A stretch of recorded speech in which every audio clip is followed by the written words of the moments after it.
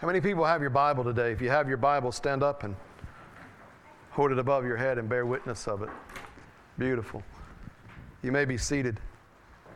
I would like you to turn to two places. The first is Daniel chapter 1. Daniel chapter 1. The second is John chapter 16. Daniel 1, John 16. When you find your places, say, I have it. Daniel 1, John 16. Anybody have it yet? Oh, I thought we were going to say we had it when we found it. I thought that was the agreement that we set forth. Are we a non-vocal crowd this morning? Anybody vocal this morning? All right. I want you to turn around and say hello to the person beside of you. I want you to greet them. Ask them if they're having a good day. Tell them why you're looking forward to hearing the word today. Right. All right. I want to talk to you today about something that I can look back in my life and see that was apparent, and I can especially see it when you're pastoring a church and you're watching the flock and you're wanting always to see the people that are following the Lord be able to make a strong commitment and be able to serve and want to push forward and live that more deeply devoted life to God. There's something that happens that is apparent. It's just we don't talk about it. We sort of brush it under the rug, and I want to take time to talk about it today. It's something that happens on the inside of us. I know in my life there were times where I knew I'd accepted the Lord as my Savior. I knew that I was involved in church. There were other things that I could be involved in, but I had my own agenda. I knew there were things that I wanted to get accomplished. And so in my mind, when I knew that I had an opportunity to do something, whether it be worship or whether it be pray or whether it be serve in some capacity, there was this overwhelming thought within my mind that said, I'm not feeling it right now. I'm just not feeling it. And I've actually had the opportunity to talk to a couple of people who have maybe become less frequent. They've drifted away from that continual worship and that everyday worship that God told us we're supposed to do. And basically, they have verbalized, I'm not feeling it. Now, I've also listened to countless people who have given either one excuse or another that are all wrapped around this hidden phrase that we're not wanting to admit, which is, I'm not feeling it. And that excuse can be, well, hey, listen, I've got this going on, or this is happening, and it seems to be something all the time. It's not a one-time thing, but it continually keeps them away. And basically the bottom line behind that is that you're just not feeling it. And by rights, we don't always feel like it, right? You see, there's got to be something that's stronger than just a feeling. There's got to be something that's stronger than an emotion. And today, I watch because I'm seeing in this world of easy believism, and this is the way that the church is being centered around. It's easy to believe in Him. You just come to God and believe that there is a God, and we can sing these songs together, and we can lift His name up and praise His name, and that's all He requires of you. Then you can go out and live the way you feel. But understand, when we're trying to appeal to people by emotion, then emotions change. They come and go. They can be up, they can be down. And so I start before I'm even opening the scripture, and I want to tell you how applicable this is. I want you to understand it becomes a big issue. We accept it in our spiritual life, but we don't accept it in our regular life. And I want to show you case in point. If I were to go to Miss Angie and I were to say, hey, listen, I know that I need to pour my life into myself this week. I know we're married, but this week I'm just not feeling it. I know there are expectations you have of me as a husband, but I hope you can understand I'm just not feeling it. I need to it needs to be about me. Well, how many people think that would be acceptable? Well, none of us would. Why? Well, because it's not about me. I made a covenant that said it wasn't about me anymore. I made a covenant that said we became one. When we became one, it can't just be about me. It's supposed to be about unselfishness. I can't choose to not feel it, can I?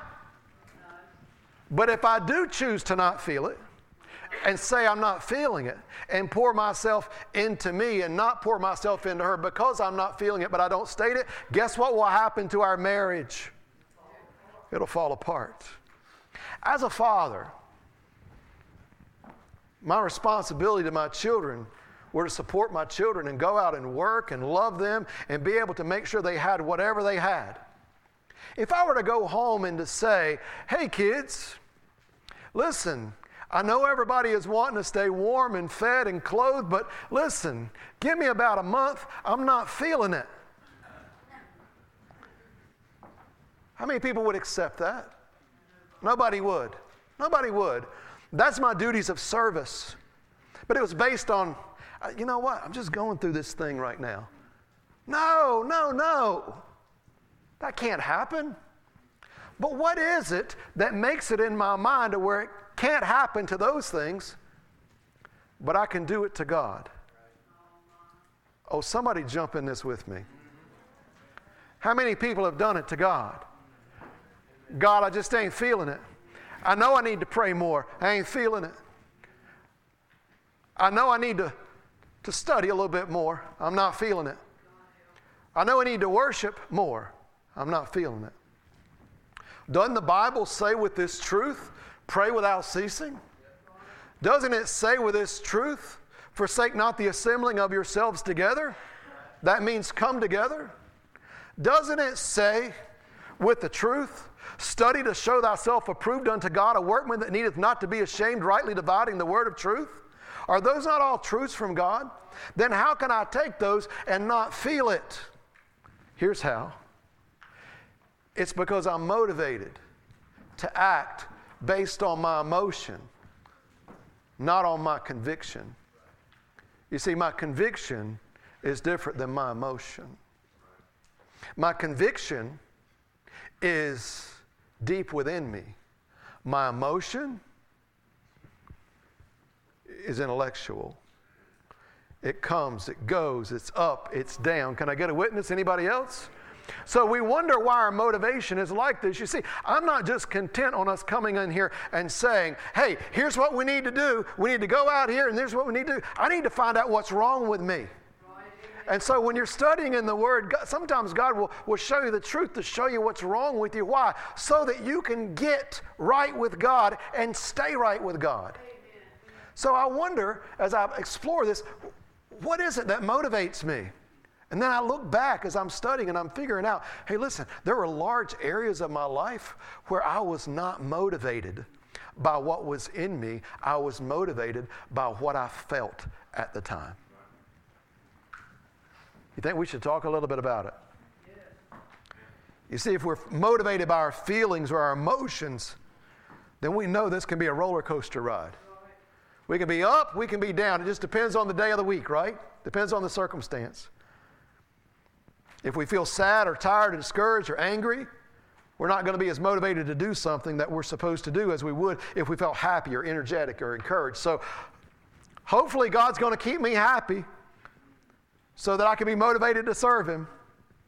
Well, I see in the Bible where there's a lot of people that served Him even when things weren't going right, right? Amen. And if we're motivated by our own logic or our own opinion, then we know that we also can have a lack of motivation to do something. Our opinion of certain situations can be based on how much we know about a certain subject, or if it's based on inaccurate information, because as much as we don't want to admit it, we don't know everything. So if our motivation is based on how we think, then our motivation can be up and down also, can it? If our motivation is based on what everybody else around us is doing, you know, it's easy to say, I'm doing better than someone else, but still not be doing what you need to do. It just depends on how bad everybody else around you is. I always loved that. My line I hated worse is when I was asking one of my children what they did because I disapproved of it, and they say, well, at least I didn't do this like other people did, right? So you're going and you're comparing yourself to the worst, right? Here's where we set the standard at the bottom. I'm above the standard. No! But if I am motivated by what I think society accepts, then my motivation is not going to be consistent either. How many people see all these things going on? See, we battle up and down motivation in trying to live for God, and then there's some people that never even get motivated to come to God. You see, there has to be a motivation to come to God. There has to be a point to where God's been given glory and somebody realizes it, and so this person is motivated to come to God, but we don't see as much of that happening as we need to either. So what's happening with that motivation? So I want us to talk today about what we should be motivated by if we want to live a life that's pleasing to God. And what I want to give to you is what the Bible says today.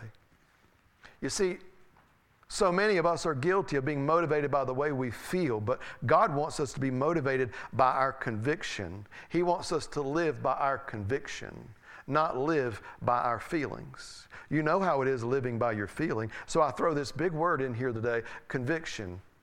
And God wants us to be able to live by our conviction.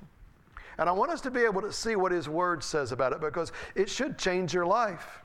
Well, what do you mean? Well, is your life not an up and down thing that's happening? Can you look back in your life and see inconsistency? Well, I sure can. I can see it in yours. I can see it in mine. You know, at the same time that I'm saying this, there are people that are thinking, well, I come and I worship as much as I can. And understand, you're quantifying as much as I can based on what you feel like doing the other times that you aren't.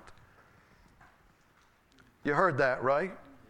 Oh, it's wrapped in every kind of reason, from we have to go here, we have to go here, this is not happening, we don't usually do this, we have this. All of this is basically wrapped around we don't feel like it.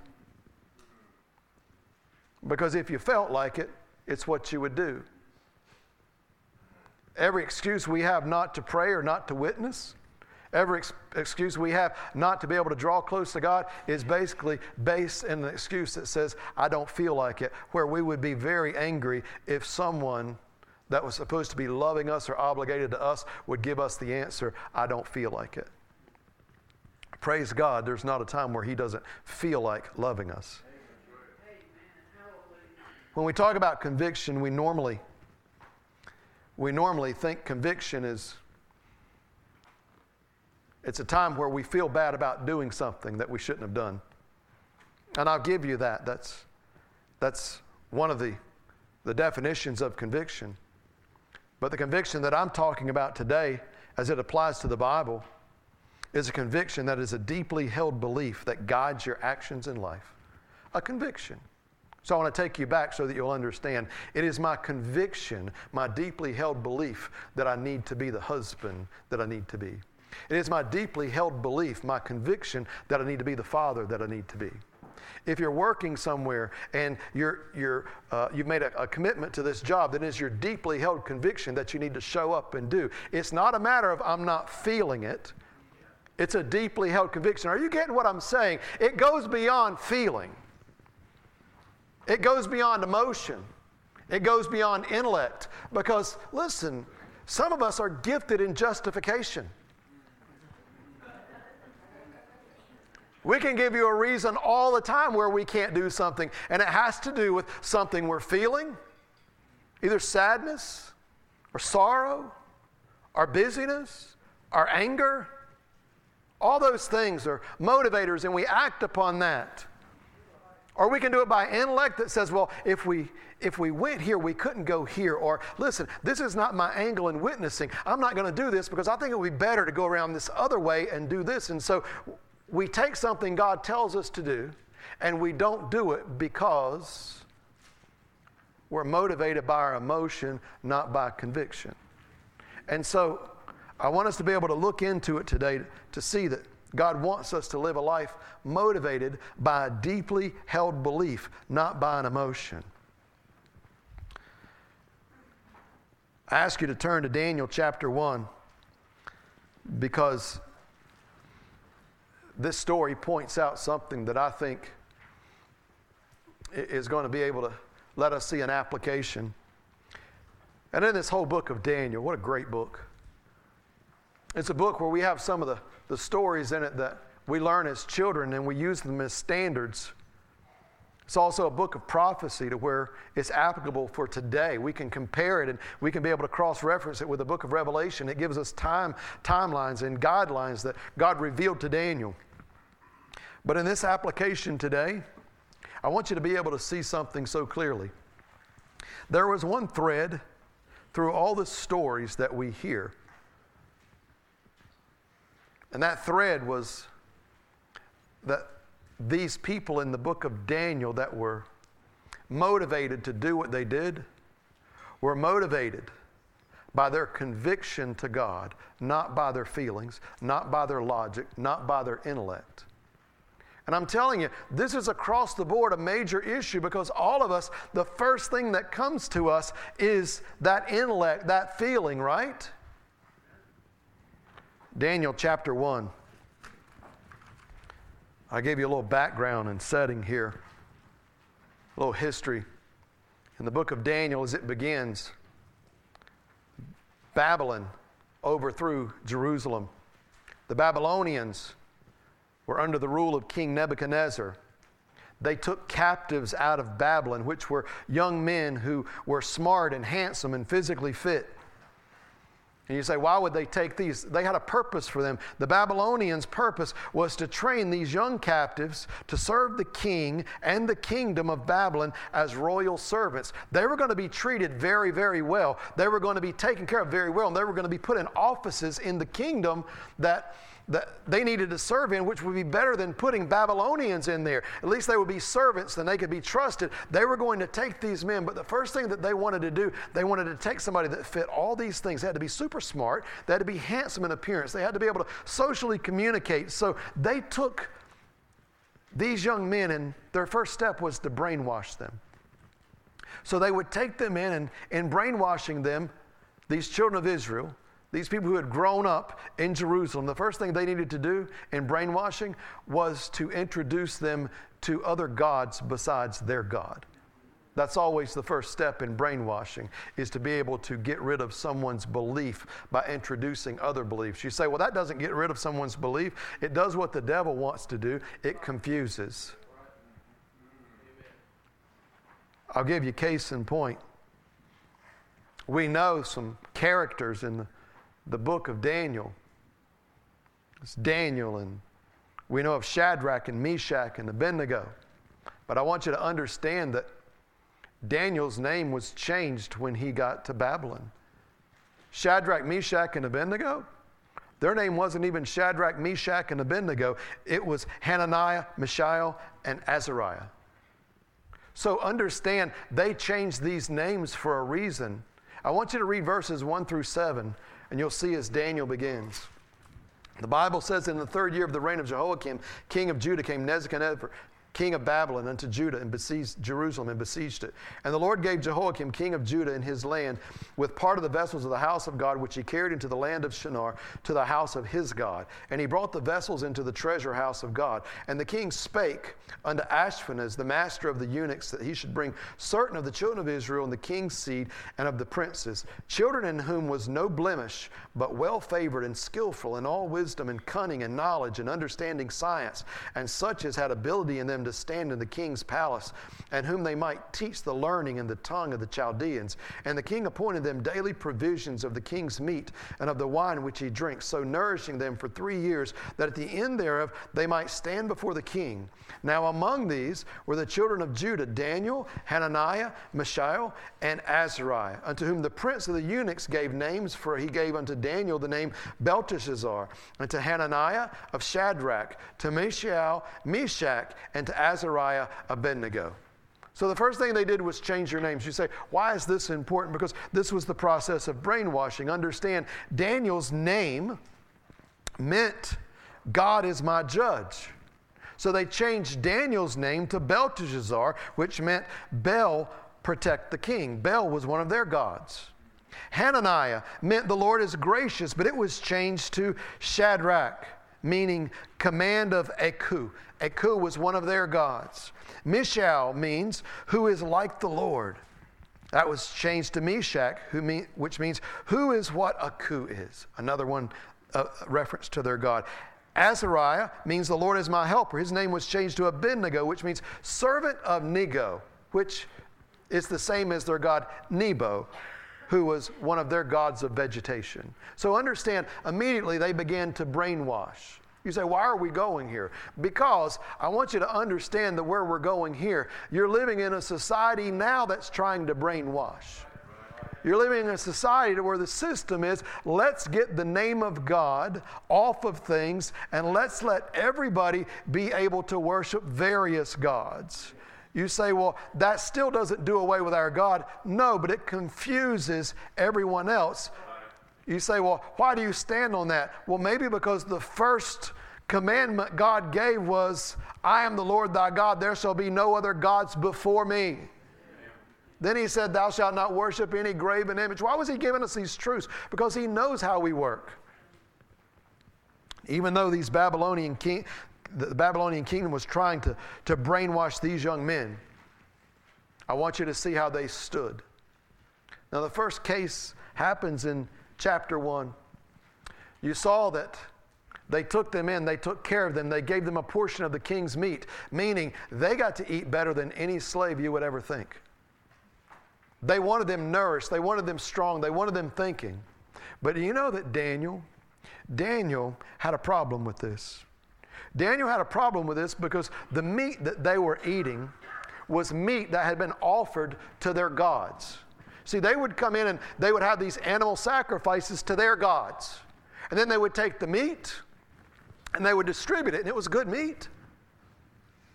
But Daniel had read Exodus 34, verse 14 and 15, which says, I am the Lord thy God, I am a jealous God.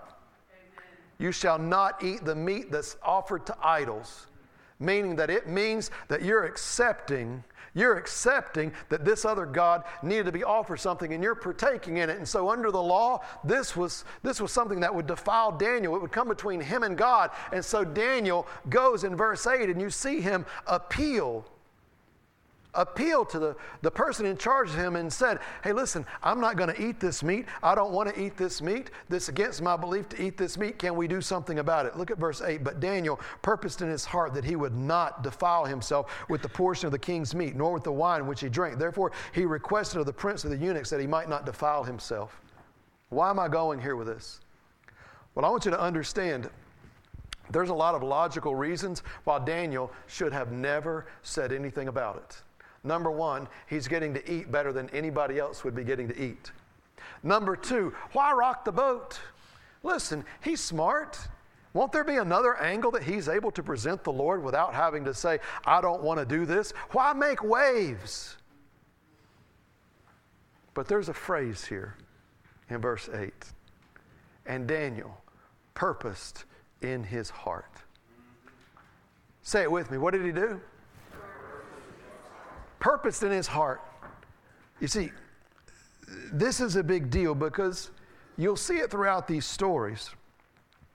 Even though they were trying to brainwash Daniel and Shadrach and Meshach and Abednego, they chose to live by obedience to God. They chose to take a stand in their belief and hold firmly to their belief. And I want you to remember this definition of conviction. It's a deeply held feeling. It's your motivation for living. But Daniel purposed in his heart. Big statement here. This means that Daniel had an inner conviction that he was not going to disobey God. He had an inner conviction that he was not going to do something. It was not just a feeling, it was a conviction. It was a deeply held belief.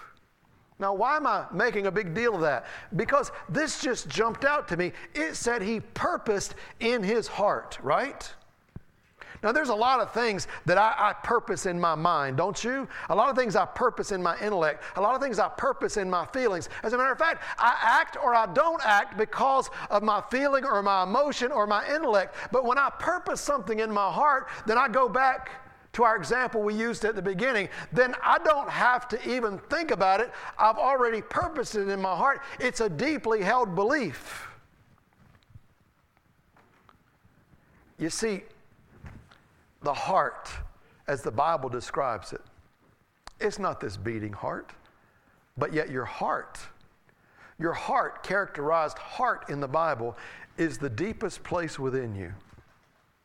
It is the place that is your inner self. It is inner you. How many of you have said before, I accepted God into my heart? Amen. Right? So you've accepted Him into your inner self. You say, well, your heart is not your mind. Your mind is not your brain.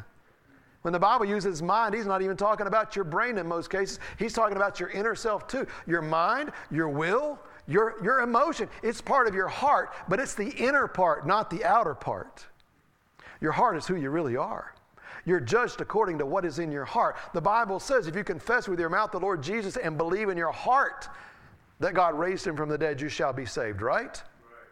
With the heart man believeth. You see, you can't just believe with the mind because the mind's intellectual. It's emotional. You can believe it one day and forget it the next day, but the heart is the deep place. Why am I saying this? Because that is the definition of conviction, a deeply held belief. Held where?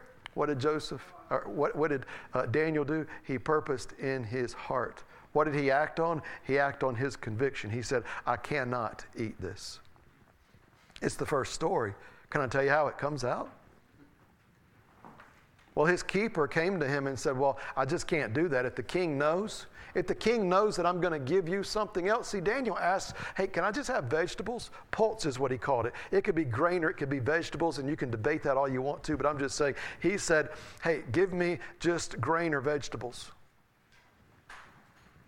The keeper said, well, I can't do it. If they see that you're getting to look bad, we're giving you all this good food so that you can keep looking good. If they see you're beginning to look bad, I'm going to lose not just my job, I'm going to lose my head. They're going to kill me because my job was to keep you healthy.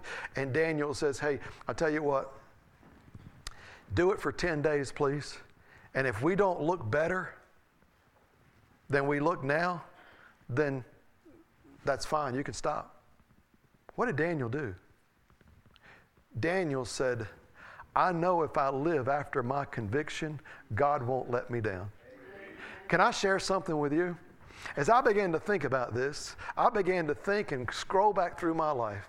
There's a lot of things that God convicted me to do. Anybody ever been convicted by God to do something?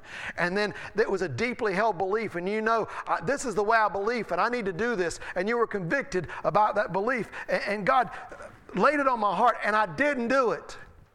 And I felt horrible that I didn't do it. But I have never, ever had a conviction that I acted on that I felt bad about doing after I did it. Isn't that crazy? Even though it was hard and even though I've tried to think every way around it, knowing that I pleased God, I never felt bad about it. Why? Because I pleased Him. And see, we stumble over this all the time. We even have ways to where we say intellectually or logically, we're going to go about this a different way. I know this person, I know they need to come to God, but I don't want to hit them in the head with the Bible. There's that phrase again, right? And what I tell you to do every time you hear somebody say that, hit them in the head with the Bible. You're saying, I don't want to give them God's word. I don't want to give them truth. I want to try my way. Boy, how does that sound? No, you know what we're doing? We're not going by conviction, we're going by logic, we're going by reason, we're going by feeling, we're going by emotion.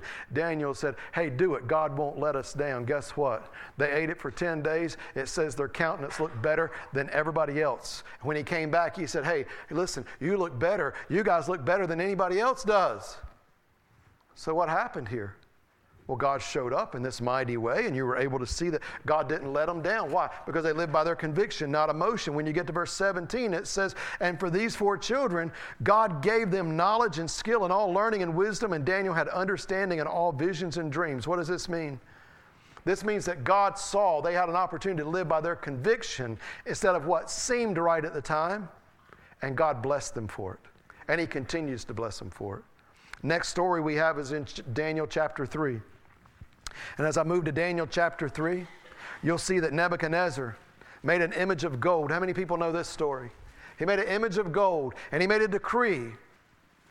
And the decree was made that when the certain music played, that everyone was to fall down and worship this image of gold. If they didn't, they would be thrown into the fiery furnace. But Shadrach, Meshach, and Abednego, they refused to do this. How many people have heard this Bible story? And we take this Bible story, and when I begin to talk about it, even now, you say, oh, I know that story. Well, I want you to see something hidden in the middle of this story. You see, I want you to listen to what happens when they refused to bow down. You see, they also had a conviction. Their conviction was the second commandment. Thou shalt not make to thee any graven image. Thou shalt not worship any graven image.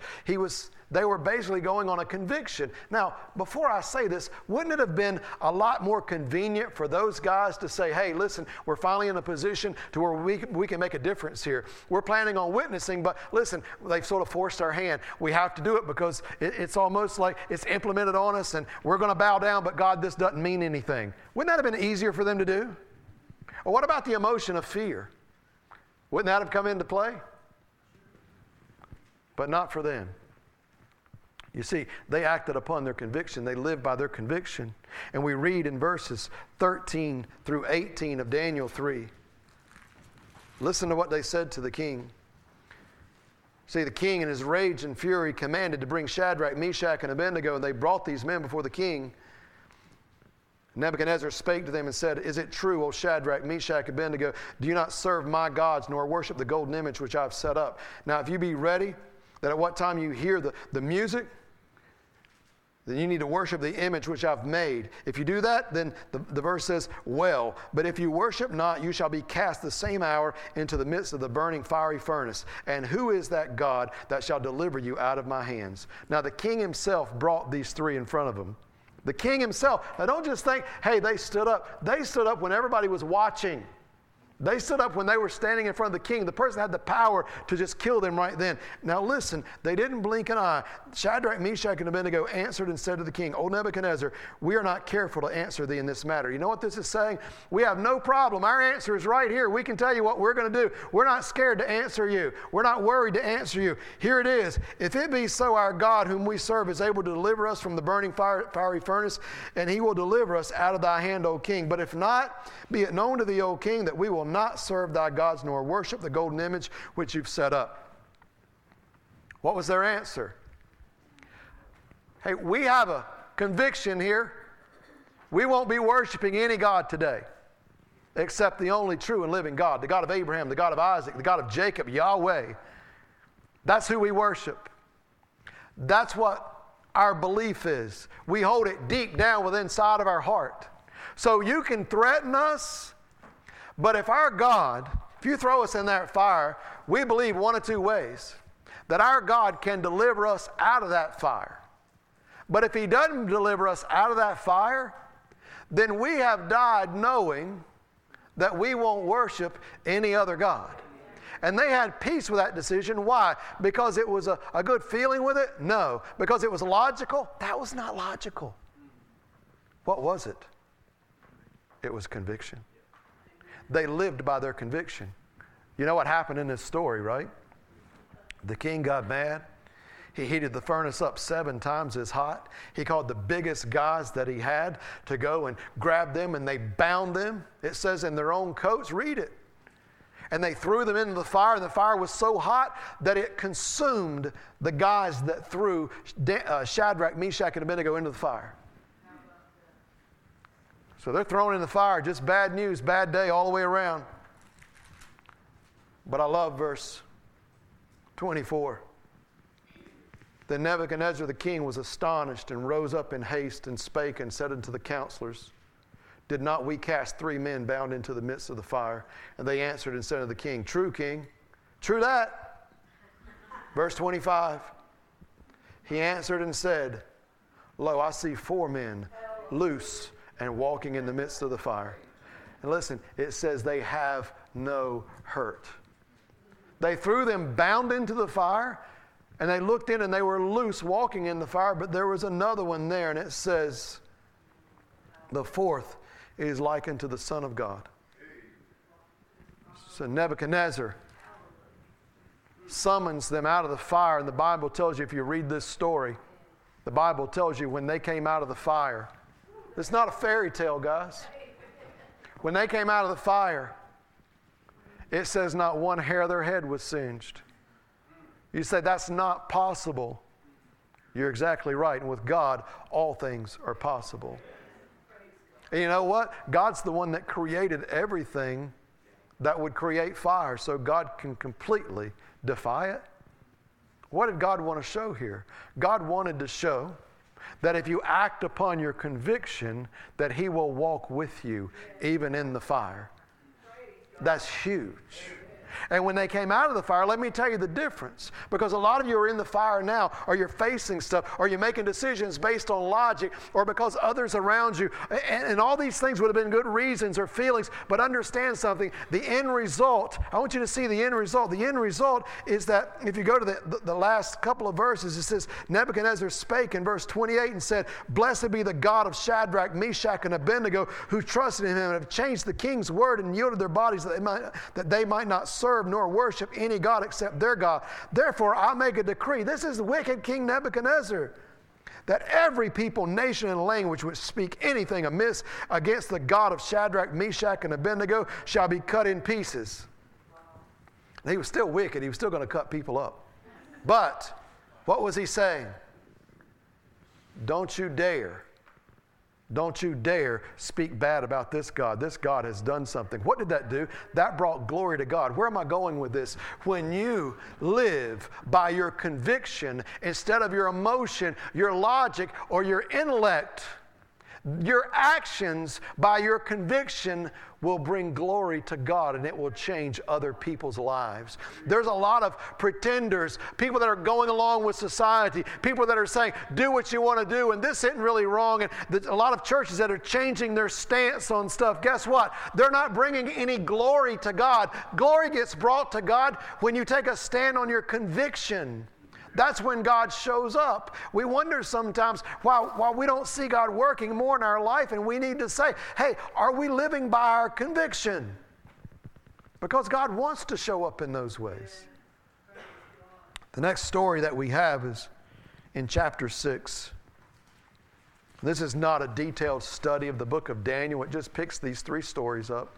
What happened in between was that, you know the story of the writing on the wall, right? Those articles that they took out of the temple that we read about in chapter 1. Well, they began to defile those articles, made God mad. They were all celebrating, having a big party in their temple, worshiping their gods, but using these sacred items and sacred articles. There was a finger that appeared on the wall. They called Daniel in to translate it, and he basically said, King, you're done. You violated this, you're on your way out. And listen, they died, and the Medes came in and took over, and there was a king of the Medes called Darius. Now, I'm giving you the background. Darius, he came in and saw what an asset to the kingdom that Daniel was. He loved Darius. But the politics took over. There were some senators and some congressmen and some representatives that were in there. And they said, we can't stand the way the king feels about this. We need to bring up some charges on Daniel. And they couldn't find anything to bring against him. They initiated an impeachment, an inquiry, and none of it worked. So here's what they did. They said, what we'll do is we will take something that Daniel is committed to, and we will use it against him. Now listen about his character. We know that Daniel worships the living God. He goes up 3 times a day and he prays. He prays. We want to write a decree that says if any man ask anything except of the king, then he's to be killed. And we're going to get the king to sign this because he hasn't seen Daniel going to pray, but we've seen him. So we're going to get him to sign this. It's going to make the king look good, meaning everybody has to come to him. So they got the king to sign it. That said you can't do anything unless it goes through the king. You can't ask some other god or some other man anything. And you'll read this if you read chapter 6. But the part I want to bring you to is a Daniel that didn't get scared and act out because of his emotion. That didn't get sad and say, I guess I can't do it anymore. That didn't get intellectual and say, hey, I'm going to go in here and I'm going to close my door and I'm going to pray in secret. I want you to see what Daniel did. This is a huge verse, Daniel 6. I want to show it. And Christian, this should motivate you. Chapter 6, verse 10, it says, "Now when Daniel knew the writing was signed," that means the decree was signed, "he went into his house, his windows being open in his chamber toward Jerusalem. He kneeled upon his knees 3 times a day and prayed and gave thanks before his God." Listen to these last words, "as he did aforetime." That means it had been a conviction for him to pray like that, right? He kept living by his conviction. What did that get him? That got him arrested. That got him taken to the lion's den. It got him thrown into the lion's den. But praise God. God knew that he made a stand on his conviction, so God shut the mouths of the lions, right? And when Daniel came up out of the lion's den, this is what you hear in verse 22. He says, "My God has sent his angel and has shut the lion's mouth, and they have not hurt me, for as much as before him innocently was found in me, and also before thee, O king, have I done no hurt." Then was the king exceeding glad for him and commanded they should take Daniel up out of the den. So Daniel was taken up out of the den. No manner of hurt was found upon him because he believed in God. Don't miss this last verse. No manner of hurt was found on him. Hey, no manner of hurt was found on Shadrach, Meshach, and Abednego, right? Because they believed in God. Not the idea of God, not an intellectual belief, not they believed there was a God. They believed deep in their heart. They were convicted. They lived by their conviction.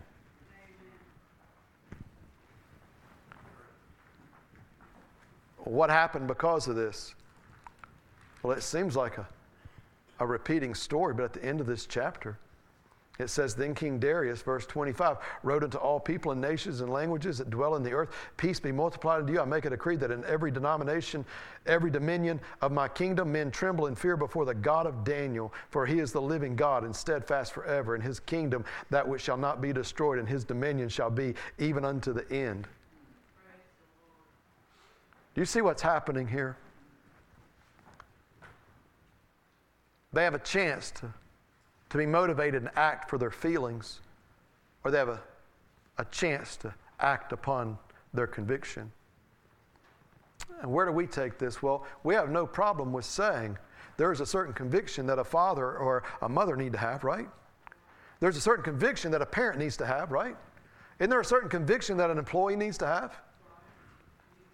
Isn't there a conviction a teacher needs to have if they're teaching your student? Why is it that we expect that, accept that, and live by it, but then in our relationship with God? You get where I'm saying? In our relationship with God, we're weighing these things out not by our conviction, but by our feelings. I want to go back to what we began to talk about. God, right now, I'm just not feeling it. I'm not feeling serving in that area. I'm not feeling being here as much as I can be here. I'm not feeling doing these things. I'm not feeling being able to talk to you. I'm not feeling a Bible study right now in my life. I'm not feeling these things that I know are being said. Why is that? You know, you have to ask the question, why is it, if I know I'm a Christian, that I'm not feeling it? Where's my conviction? I want to explain that to you in the rest of the time that I have. How can a person live by their conviction consistently? You see, and I want you to follow, and I'll be done here shortly. I just want you to grasp this because this is what's happening inside of us. For a person who's never accepted the Lord Jesus Christ, and for a person that has, I need you to understand that conviction can't happen unless there's guilt. If there's no guilt, then there's no conviction. Understand, people don't want to be convicted. They don't want to be guilty. But understand this, you can't have guilt unless there's a truth that's introduced. You see, if there's no truth, there's no guilt. If there's no guilt, there's no conviction. We're living in a world that will clearly tell you, I'm just not convicted that way. There's people that are sitting in here today and they'll listen to me and they'll go back out and they're not convicted that way because some take the truth and turn away. Some just really dismiss the truth. But the truth is what you have to have guilt. I'll put it to you this way. If you're going down the road and there's a speed limit sign that says the speed limit is 55, tell me what the speed limit is, somebody. That is the truth. It's stated on the sign. We call that truth the law, right? And in God's Word, He called His Word what? The law. So His Word is the word of truth. It's given for us to obey. It's given for us because it's the revealed mind of God. So you see that speed limit sign. That's the truth. What happens when you break the speed limit and all of a sudden you see that someone has seen you break the speed limit, like the guy behind you with the flashing light? Travis, where are you? He saw you break the law. And when he came to the car, you said, I didn't see the sign. What sign? What sign? I don't know a sign. The sign was the truth. You knew what happened when you broke it. Or what happens when nobody sees you, but you know you're breaking it by 5 or 6? Is there a little bit of guilt?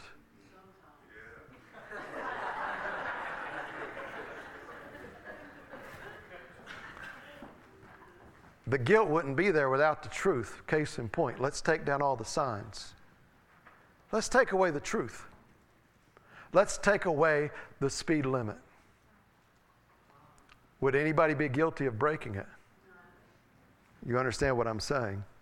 Without the truth, there's no guilt. Without guilt, there's no conviction. You see, the conviction is when you feel guilty. It's when you feel like, hey, I need to look at what I'm doing because it doesn't line up. Now, we have to go this way now. You have truth, which leads to guilt, which leads to conviction. Do you realize you can realize what you're doing wrong? And like Sherry said, it still doesn't make you stop speeding? Why? Because guilt that leads to conviction has to lead to confession and repentance. You see, you have truth, which leads to guilt, which leads to conviction, which leads to confession. And confession is basically an acknowledgement of guilt, but all day long I could walk in here, shoot somebody and say, I admit I shot them. Is that repentance? No. Is that confession or acknowledgement that I've done wrong and that I want to change? No. Repentance is a turn from that. So without truth, you can't have guilt. Without guilt, you can't have conviction. Without conviction, you can't have confession. You can't have repentance, which leads to restoration because God gives forgiveness if all those things are in line and brings you back to Him. Isn't that beautiful? So if I'm the devil and I want to mess that up, what do I take away? Truth. You want to know what's happening today?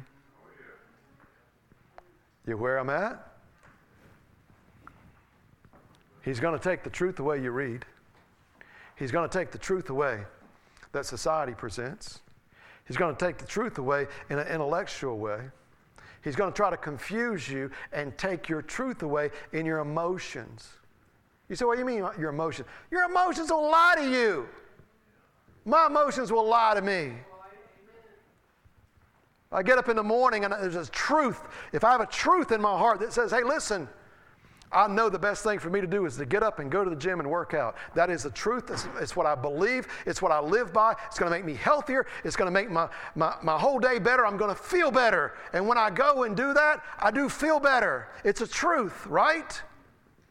And so my conviction keeps me doing that. I have a truth I'm holding deep, right? But when I get up tomorrow, there's going to be a feeling that says, you had a big day yesterday, pal. You know, aren't you tired? Oh, think about it.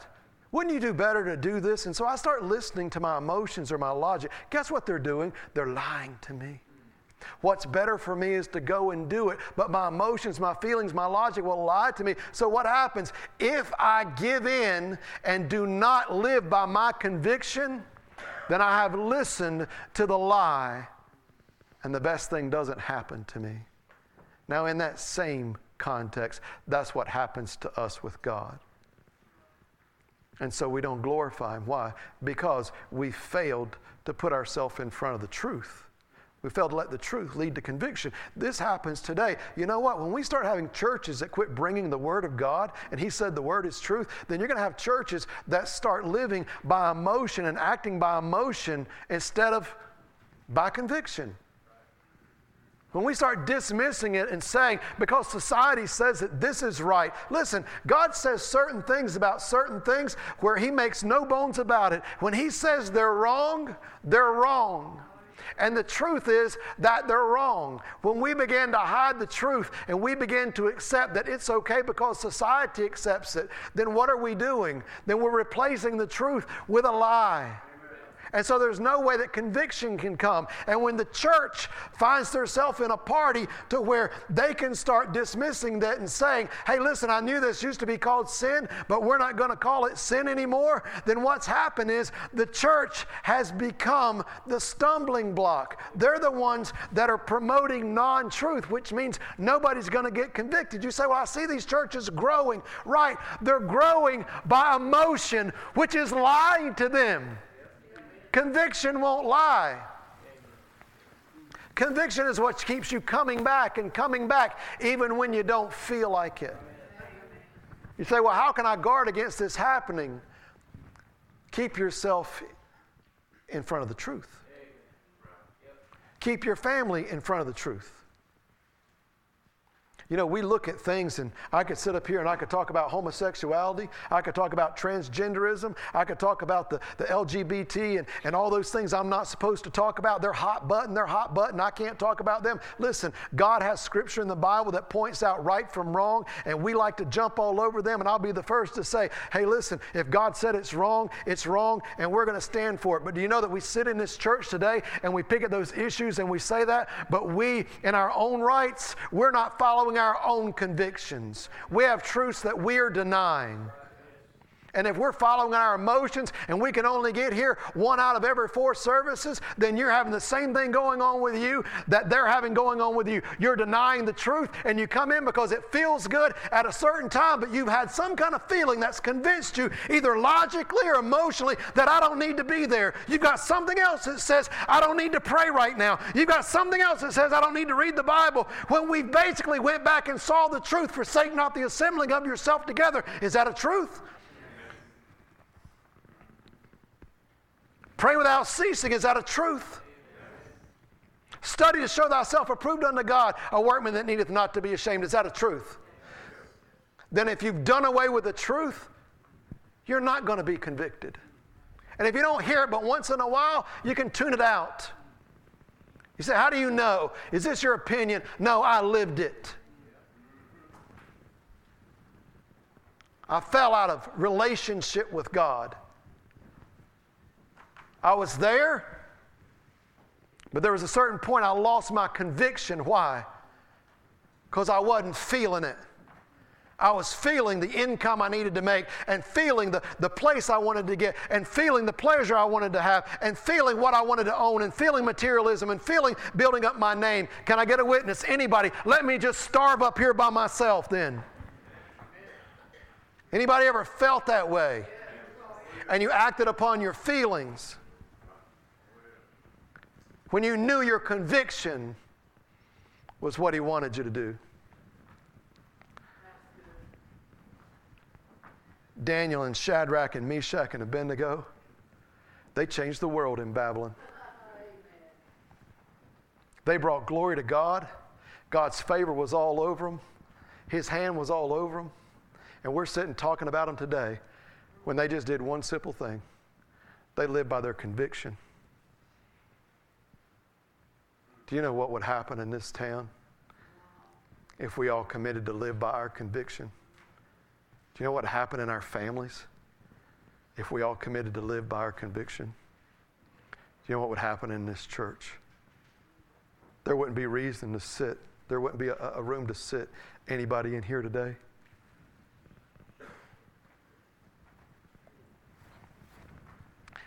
I want to share something with you because you think I'm this preacher that stands up here and I'm always going to push this and push this. I want to go back to what we talked about. There will never be a time when you live by your conviction to God that you will feel bad about what you've done. But there will be many times that you fail to live, and you will be up and down and up and down. Guys, aren't we tired of this roller coaster ride? These guys were firm in their belief. I mean, as soon as the decree was signed, Daniel said, time for me to pray. Shadrach, Meshach, and Abednego, as soon as the king brought them in front, they said, hey, we're not worried about what we're going to say to you. We don't feel threatened at all. Here's our answer. What gave them this kind of boldness, this confidence? They lived by their conviction. This conviction happens on purpose.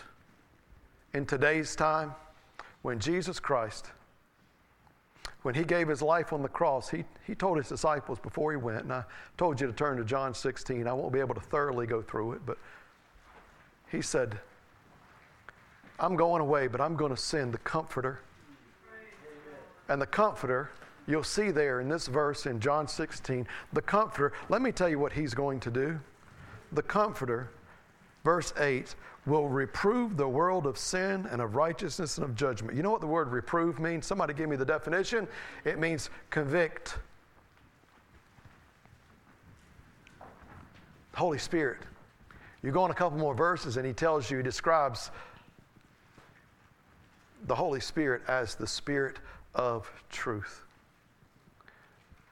Now, what is it that starts conviction? Remember, we went over this. Truth. He's the Spirit of truth. The Bible says, and Jesus spoke, he will always lead you and guide you. You say, well then, why is it that you fell away? If you had the Holy Spirit, why is it you fell away? I shut out the truth. I simply did. I listened to my mind of intellect. I listened to my logic. I listened to what society was saying. And I listened to my feelings, my emotions. All those things can be up and down, can't they? But God's Word never changes. It's the same today, yesterday, forever. So, I don't think that we can say, I can't have this apply to me. Because if you're a Christian, you know whether you're living by your conviction or living by your feelings. Why? Because the Holy Spirit right now is telling you. He's showing you yourself. Same way He showed me myself. And if you're not a Christian, if you've never accepted the Lord Jesus Christ, then basically you haven't done it because you haven't felt like it. Either your intellect or your feelings have kept you from coming to Him. You felt like there was a different way. Listen, Jesus said, I'm the way, the truth, and the life. No man comes to the Father but by me. God loves you. He wants you to accept His salvation. He gave Jesus, the life of Jesus, the sinless sacrifice on the cross. Why? So that you could come to Him. And He will by all means convict you that you are not coming to Him because of your sin. He will show you you're a sinner, but you have to either accept the truth or reject it. And even if you're convicted, you have to act upon it and confess, hey, I believe, and profess Jesus Christ as your Lord and Savior. Ask Him to come into your heart. If that doesn't happen,